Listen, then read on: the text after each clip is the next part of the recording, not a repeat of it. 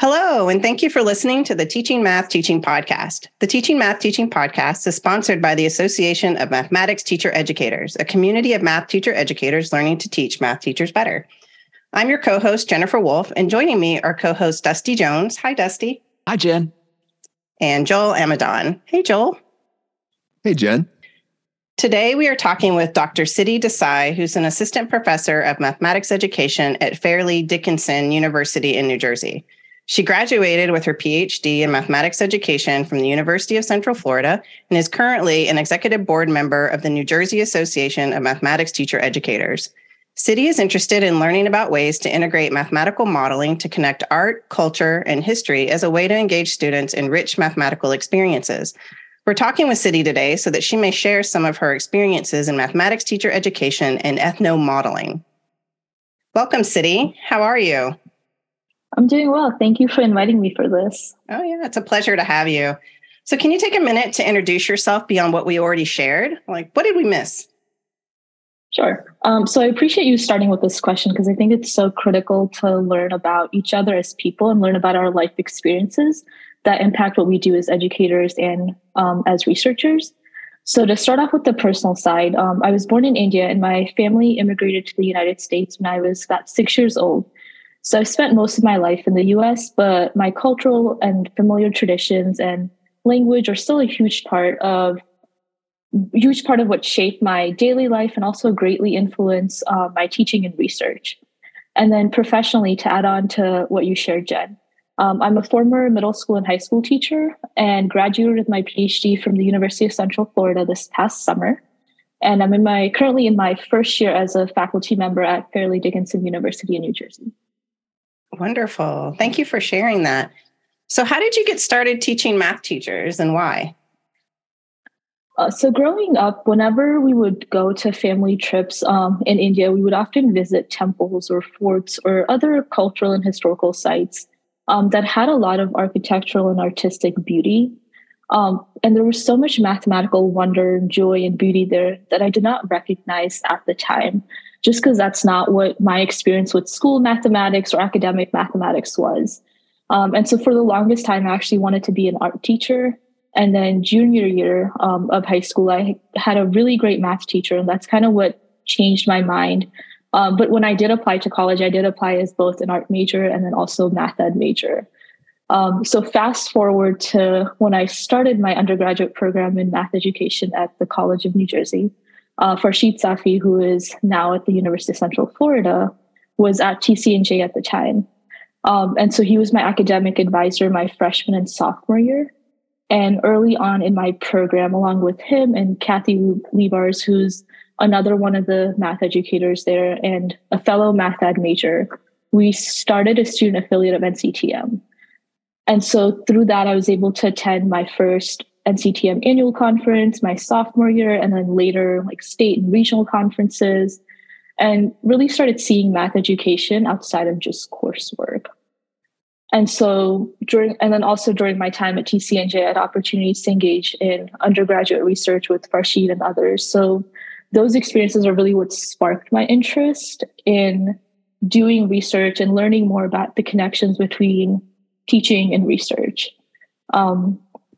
And then once I got to UCF for my master's and doctoral program, it was great to continue to have Farshid as a mentor and collaborator and a friend, as he knew about some of my interests in like art and culture and history. So from very early on, he was always encouraging me to find connections between all of those ideas and then also math education. And then also had opportunities to learn from and collaborate with mentors like Sarah Bush and Jana Andreessen, and also fellow doctoral students. So I'm curious, what have you learned about yourself as a math teacher educator through this kind of journey from TCNJ to going to UCF and then, into your first year of being a math teacher educator at Fairleigh Dickinson University? So I think definitely just the power of collaboration. So I've had so many opportunities to work in collaborative teams, whether it's through like some of my undergraduate or like master's doctoral research programs. So while I was at UCF, my last few years, we had a grant project that we did with the national team. So it was 4 universities: University of Central Florida, University of Maryland, Baltimore, University of Kentucky, and Berea College.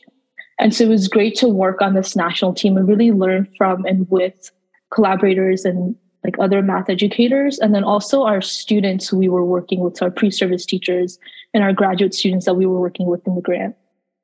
Yeah, it's so powerful to learn through collaboration, right? And I think that's, so thank you for sharing that.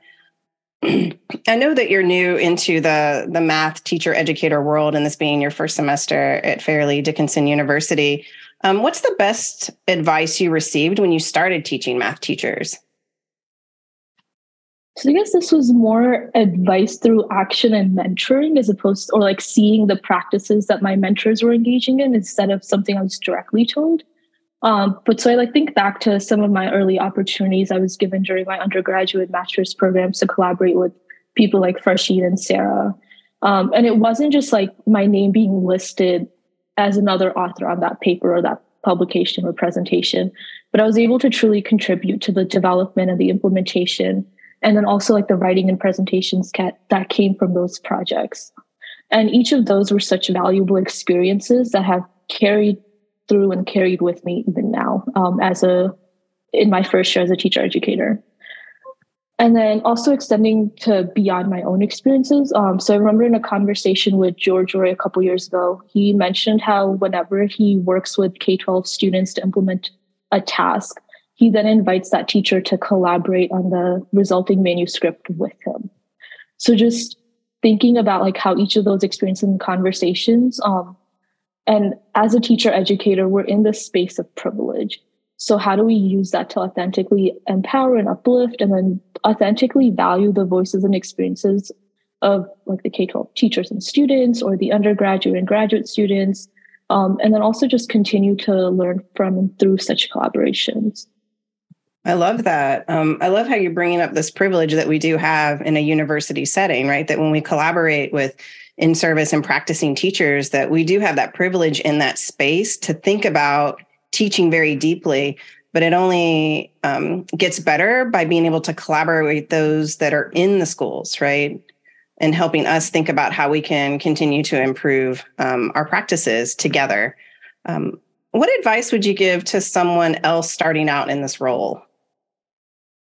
I think being in my first year as an MTE, I'm still learning and growing and seeking advice from senior colleagues. So I don't know that I have enough experience to talk about this question yet, but I can definitely just share some of the things that I've learned through my doctoral program and like in my first semester as an MTE. So I think one thing that's really helped me as I was going through my program was finding ways to broaden my research perspectives.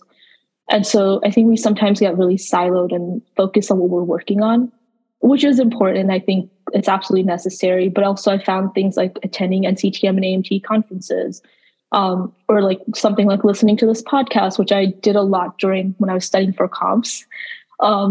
And it was just super valuable because it was like, there's so much phenomenal research that's going on in our field. So I know I at least don't have time to delve deeply into everything, but attending these conferences or listening to this podcast was a great way to keep me informed about ongoing research, as it also adds that personal touch, as you're able to hear the person talking about their work as opposed to just reading it on a piece of paper. Mm-hmm. Yeah, I love that. I mean, because you just, you pop the podcast in and you can go out for a walk. I guess I'm pretty fortunate that I live in a place like Tucson, Arizona, where you can get out many days of the year, right? But popping it in, taking a walk, and then you really just get that perspective. You read the work and then you actually get to have the conversations with authors or listen to them. So I think that's pretty powerful.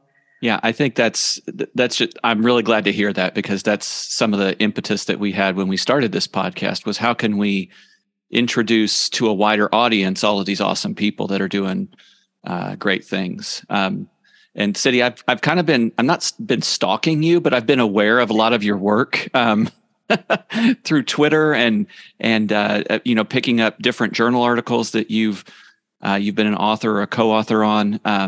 And one of the things I like about what you do, and I know we're going to talk about this later, using the art that either you've created or your students have created, or you've found it through some historical perspective, historical search.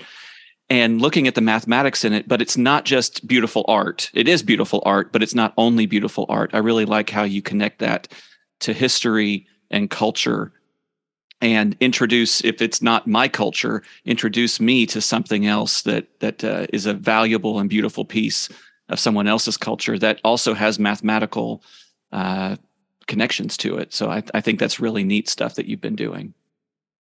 Thank you. I do appreciate you sharing that. Yeah. And I had a question. It's kind of a little bit back, but just, I think a lot of people in this conversation are fans of Farshid.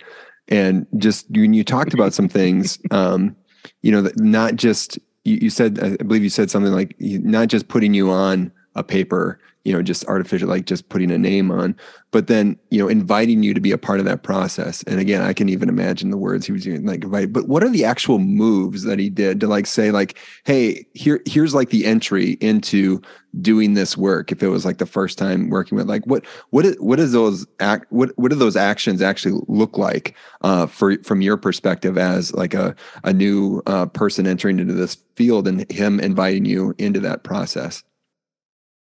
Right. So I think I can kind of go back to like TCNJ and some of the first project that I worked in at TCNJ. And so I think it was following the NCTM annual conference, which was in Boston. And we were talking about something in my abstract algebra class relating to like quadratics. And then I think our professor mentioned something about like, how do we extend this to 3 dimensions? And I was like, we've been talking about algebra tiles, and I was reading something relating to algebra tiles and had seen a presentation relating to that at the NCTM conference. And so I had a conversation with him about like, how do we, like, instead of just these 2D algebra tiles, how do we extend this to 3 dimensions? Because we have, like, we can see in 3D and we have blocks that we can use to show how this would kind of connect and extend to 3 dimensions.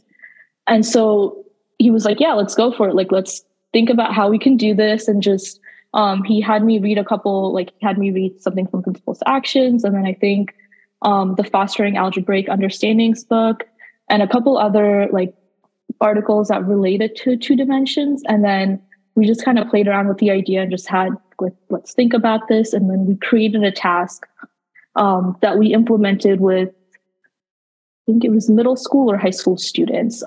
And so we did this task with them, kind of see like, how are students thinking about this or like imagining this and exploring this? And then following some of that exploration, we were able to write an MTMS article. And I think actually Jen, I think how I met Jen, because she was the editor on that article. I think it was the Informing Practice department at the time for middle grades, right? Yeah, because I can still remember in that article, I think it was probably Google SketchUp of the 3D pieces and it was work with students in a middle school and building those connections, right? Yeah. So check that out. It's in the old mathematics teaching in the middle school Informing Practice department.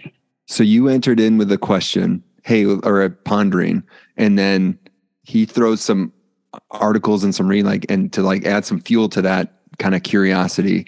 And then that leads back and forth to like, hey, here's a task, let's implement. And not only implement it, but then also being able to write it up and share it and disseminate. Like, that's okay. That's pretty good. That's pretty good. I like that. Thank you for sharing that. It's a good one. Yeah. From the idea, right? Just a question in class, let's explore it. And then having the mentorship and that collegiality and collaboration to go in the classroom and just try it out from a curiosity, right? That's cool. So we wanted you to talk a little bit about your work on ethnomodeling. So what is ethnomodeling? Like, I've heard of ethnomathematics, but what's ethnomodeling? So I think, let me take it back a couple years. So when I was teaching middle school and high school, this was in Central Florida, I wanted to find ways to connect mathematics to the stories and the histories and the cultures of my students and their families and the community. So as I mentioned earlier, like for many of us, these were not my experiences with school mathematics, but that's where I saw math and like connected to my culture and traditions and family and food and art and architecture. Just all of those like wondrous and beautiful things. So knowing the importance of all of that, I did a lot of ethnomathematics types project with my students. But like so many cultural explorations within math curriculum, I saw that what I was doing was still staying at that surface, like, let's notice and let's wonder about this, which is a critical start. And it was important for students to kind of be in that space and engage in that space. But it was not enough to authentically attend to and value my own or my students and our community's diverse cultures and identities. So while thinking about what I wanted to focus on for my dissertation and reading research relating to ethnomathematics and mathematical modeling, I came across the ethnomodeling framework, which was created by Daniel Ore and Milton Rosa, who are two math educators from Brazil. And so they worked with Ubi D'Ambrosio to take his ideas of ethnomathematics and bring in a way to really connect it to deep mathematical content. And so as I think was just, Dusty was mentioning earlier, it shouldn't just be like, here's this artistic thing that we know has math in it, but how do we show our students and how do we really make those connections between the artistic or the architectural connections and beauty within, and then connect it to the math content that our students need to learn. So ethnomodeling is the intersection of cultural anthropology, ethnomathematics, and mathematical modeling. And a lot of this work has been done primarily with students in Brazil. So within what I did for my dissertation and the work that I'm continuing to do now, I wanted to bring in this perspective to what we do in the US, and then more personally bring it into my work with pre-service teachers. And I think that can really have that long-term impact in our schools and classrooms. And so from what I've done so far, I think it's just been a really great way to de-silo some of the conversations we have in our courses about equity and students' cultures and identities. And then also mathematical content and pedagogy, and bring in ways to integrate technology and rethink assessments to value the different ways of thinking and learning and doing mathematics. That's great. I'm wondering, for someone who's interested in what you just described in ethnomodeling, what are some entryways? Like, how did you kind of get started? You've talked about your experiences in art and that you may have gone into the art world. You double majored, right? And you were going to something like that. So what I actually ended, I ended up doing, so at TCNJ, our major, math education was almost like a double major. And so I wasn't allowed to add in a third major to that. So what I ended up doing was minoring in interactive multimedia. Okay. So it was a lot of like graphic design and web design, and like it still brought in like animation. So it still brought in some of those artistic perspectives. Okay. Cool. So if I were interested in getting into ethnomodeling, right? So, and a lot of our listeners might be very interested in getting into ethnomodeling. How would they enter into ethnomodeling and that exploration? What are some things that you think might be helpful? So I think what I can do is potentially like just share an example, and then I'll get into like maybe suggestions for how I've found or integrated some of this beyond like my dissertation. Okay. So my dissertation focused on secondary geometry content. And so what I did for that was like specifically looking at traditional geometry problems in textbooks. I think we talk a lot about like, here's the shape, and now use like these sets of transformations. But through an ethnomodeling approach, we can make that more like same task, more mathematically relevant and more authentic and culturally relevant for our students. So one example that I used was I gave students a Talavera tile, which is a traditional Mexican tile, and they needed to use geometric transformation tools in GeoGebra to tile a wall. And so as they were engaging in doing these geometric transformations and really thinking about these properties to design their wall, they were also having conversations and researching about the symbolism, the cultural traditions and artifacts to create something that was culturally appropriate and aesthetically pleasing. So really bringing in that like art piece and that architecture piece, and then also that mathematical content. And then one of the key ideas that I've really enjoyed about ethnomodeling is bringing in the academic mathematics that students engage in, or that mathematical modeling cycle, back to the cultural and historical connections of the people who engage in these practices. So after the pre-service teachers worked on this task and they created their designs, they watched a video that shared how Talavera tiles are created. And in the video, women were the ones that were engaging in this practice. And so I think so often we talk about like, how do we invite more girls into STEM fields, or how do we make sure that they feel empowered and engaged? And so just seeing the women in these videos using these mathematical tools to create hundreds of Talavera tiles, right? It really kind of positioned women as capable. And this is a practice. I mean, so many women around the world engage in these cultural and familial practices that are so mathematical, even if we don't call them or name them as being math. So I think it was just empowering for the students to watch that. And then a few of the students also later shared how it was the first time that they were able to see themselves in the math. Mm-hmm. And these are third and fourth year pre-service teachers who were, because they were like, we were able to see the tiles were familiar to what we grew up with, or like what we grew up seeing in like Latin American countries. And so I think it was just really great to think about ways that we can delve into those cultural components, but also engage in that rich and meaningful mathematical content connections. And then to kind of extend to what you were sharing about, like maybe suggestions for those who might want to integrate some of this.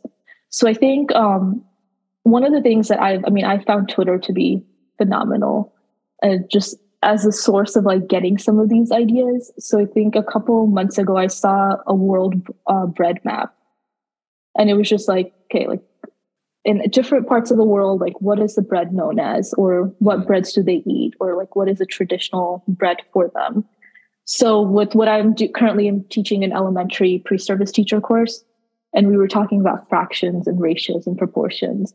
So I just brought in that bread world map, and I was like, okay, let's talk about our own like family traditions and recipes, and then how do we connect that to what people are doing and eating and like these food and traditions around the world.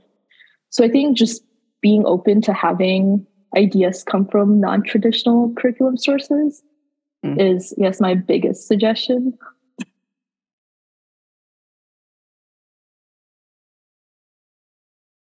I think that's where I was first exposed. I think when you first offended, I think Farshid was putting out some tweets about some of the work that you're doing with your dissertation, and so just for the listeners, we're grabbing been grabbing some of these links to like the 3D modeling with the algebra tiles. That article, found a link to that, and also their article on ethnomodeling from investigations in mathematics learning. So just grab a couple of links there too, so people have other sources to go grab it. But I don't know. I think I've been pondering like, okay, what am I thinking about that is ethnomodeling, and how do I fit into that? What are the things that I do either that fit in that definition, or trying to manipulate what I'm doing to try to fit into like that? Hey, this is ethnomodeling. So that's where my mind is going. So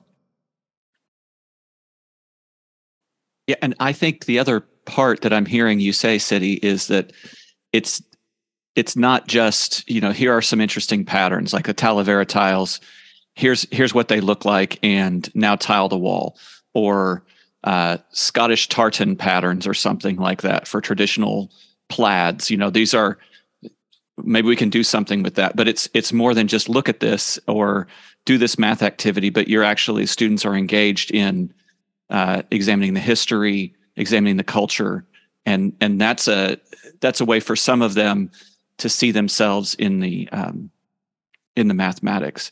I'm wondering, because our students are diverse, I guess the goal would be to for all of them to see themselves somehow, see the mathematics relevant to their own cultural experiences. Do you, with what you've done, do you find that these activities speak to students not necessarily from that culture, but still that activity might work with those students? What have been your experiences with that? Yeah, so a lot of when I did my dissertation, or the tasks within my dissertation, so I did pick a couple different tasks from like different cultures and different parts of the world. But also I think it's important that our students even if they can't relate to it, they broaden their perspective of the world. So I think especially as our pre-service teachers, and I'm, like white middle class female, who we have as like 70% of our teaching force, go into classrooms that are diverse and that have like students from different cultures and backgrounds and identities that might be different from them. I think it's also important for them to see that they need to be able to almost relate to their students and have those opportunities to engage with their students. And that needs to come from us modeling it at the teacher education level. Because if they don't have those experiences then where they see the importance of how they can broaden their own perspectives, then it's hard for them to envision how to do that when they get into their own classrooms. Well, I was thinking too, maybe it's connected to Dusty's question, but just even thinking like the way you're describing the tiles and like what the patterns maybe, and going into and describing that to the students in order to they can explore the create their own, right? And so just thinking about that, and I was thinking about it like, well, where do I experience that? It made me think of there's these barn quilts in the Midwest, like you have your barn, and then there's like this pattern above, usually the barn door, where like there's unique patterns for different barns or different farms. Like, but I really don't know much about it. But so like, what different patterns? So now it's like that task is leading to curiosity about things that I would see, driving up home for the holidays, right? And seeing all these patterns, like, but wondering like, well, what are those, where did those come from? Like why do they have certain patterns? Is there a uniqueness to those patterns? Is there, so now like there's some curiosity. So it's like, looking, like, what do we say? Mirrors and windows, right? And so like a window into this culture is like leading me like, well, what is this about things that are already in my, current reality? And like, but there's gaps in my knowledge there. So it's leading to more curiosity for that. And so I don't know, that it feels like there's like a snowball sort of situation going on there where, the curiosities lead to curiosities. So that's again, not leading to a question, but an observation. So I love the thinking that this is generating. No, and I love that, because I think, I think that's a great way for students to also start examining like what is mathematical about like just their daily lives. Because I think, and beyond like, oh, I'm going to the store and like buying like X amount of things and I need X amount of money for it, right? I think those are all things that they use math for, but also really seeing it within like their own identity and like some of their cultural aspects. In your work with pre-service teachers, do you do an ethno-modeling project, or do they have something like in the course that at the end of the course they have to dive into a particular culture and then do something around ethno-modeling? And so I haven't done an ethno-modeling or like something that they've had to create per se, but we do a lot of these types of activities in like throughout the courses that I'm teaching. So some of them do start to integrate like aspects of it within like the lesson plans that they create, or at least just start to think more about like, how do I expand instead of there being no cultural activity, right? Some of them start doing at least some of that notice wonder stage, which again, like we can go much farther than that, but that's, as pre-service teachers, that's at least a great start for them to start thinking about incorporating some of these ideas into their own teaching. But I would love to think about how to, now it's kind of getting me thinking about how I might be able to do some of that with my pre-service teachers and service teachers. I'm teaching a geometry class for pre-service middle school teachers next semester. And I'm thinking, maybe I want to incorporate some ethno-modeling tasks in this. We're an HSI, Hispanic Serving Institution. So using the Talavera tiles would be a natural connection for at least our university, part of our university's mission. But there's a lot of things I think that would be really interesting to do. So I'll be looking in the show notes for those links, Joel. There you go. And you mentioned that Twitter was a place that you've gone to and drawn from to engage in the work of ethno-modeling. Are there other resources or things that you could point our audience to that they're interested in doing more of this work, where they might visit or explore, if you've found some of your favorite sites? So I think a lot of my work, and I do want to start by acknowledging that this work does build on the critical work of ethnomathematics and ethnomodeling that Ubi D'Ambrosio did, and then also Daniel Orey and Milton Rosa and some of their colleagues are continuing to do. So I think I've drawn a lot of inspiration, at least just from some of the tasks and activities that they've written about or that they've presented on. So I definitely recommend looking at some of their work. And then within some of the work that I'm doing with my dissertation committee, so as Joe mentioned, we just had a paper published in Investigations. And then that delves into how ethnomodeling and extends some of the current mathematical modeling research in teacher education. And then we're also working on some other manuscripts and upcoming presentations relating to the frameworks and some of the other results from my dissertation. That's wonderful. I know we're looking forward to seeing some of that work and some of the work that we'll be posting in the show notes for this episode. So question, how do you set boundaries and priorities to get the right things done and still enjoy your life, Siddhi? Yeah, that's a great question. So I am terrible at saying no. So I definitely don't do a great job at this. But at least now that I'm back in New Jersey and a lot, like my family's close by and a lot of my friends live in a drivable distance. So that's been really nice to see them more frequently and have like just more time to spend with them. And then I also enjoy drawing and painting and photography. So I try to do some of that and make time for some of that, like those hobbies as much as I can. But I guess specifically in getting like academic and especially research things done.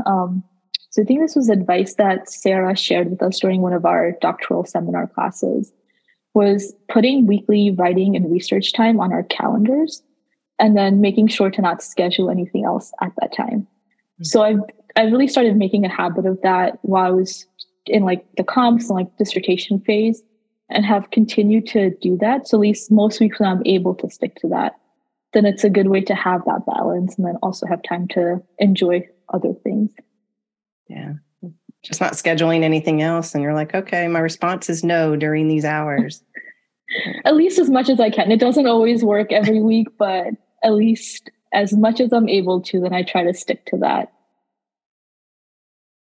No, that's pretty good. I mean, like that's a really good tip for folks. I mean, that, you know, sometimes it's just like whatever the leftovers are what I'm going to use to, you know, do that work that, you know, you need to do. Like it feels like this, you know, we're working on some of these projects and things like that. If you didn't do that, that's like a big part of like what you do as a math teacher educator. So it's like, if that shouldn't just be left for leftover time. So the fact that you're scheduling and doing that, that's a great tip. Great tip. Thanks for sharing that. I think that's a really good one, right? Because we think about how our time for teaching is scheduled, right? We don't schedule anything else during teaching. When we're on committee and doing service work, we don't schedule anything else, right? But then somehow we're trying to get our research and writing done. It's like, oh, I can move this meeting here and I can, like you might compromise, right? So if you can just block it out, at least that's a good first step, I think. Yeah. So Siddhi, do you have anything else that you'd like to promote and talk about with our audience and let them know some upcoming things that are happening? So I guess, I don't know if it's really promoting, but I think as a field, I know we've had these conversations to just authentically connect math to our students and their experiences and their context. So as I think about extending some of my own work into like other mathematical domains beyond just geometry or beyond just secondary, and like also extend it to working with K-12 students, I would love to find collaborators and thought partners to continue on this journey. To create that ethnomodeling project to work with teacher candidates, right? That was the new idea that we have. Mm-hmm. Maybe there's a collaborator out there for that. That'd be great. Yep. Okay. Well, Siddhi, thank you so much for joining us. It's a pleasure having you on the Teaching Math Teaching podcast. So thanks again for listening to the Teaching Math Teaching podcast. If you'd like to hear more, please subscribe to the podcast. We hope that you're able to take action on something that you just heard and interact with other math teacher educators. Also, did you know that AMTE has another podcast, the Math Teacher Educator Podcast? The MTE podcast accompanies the latest edition of the Mathematics Teacher Educator Journal and has authors discuss the work they've submitted for publication to the journal. Find a link to the MTE podcast in the show notes for this episode.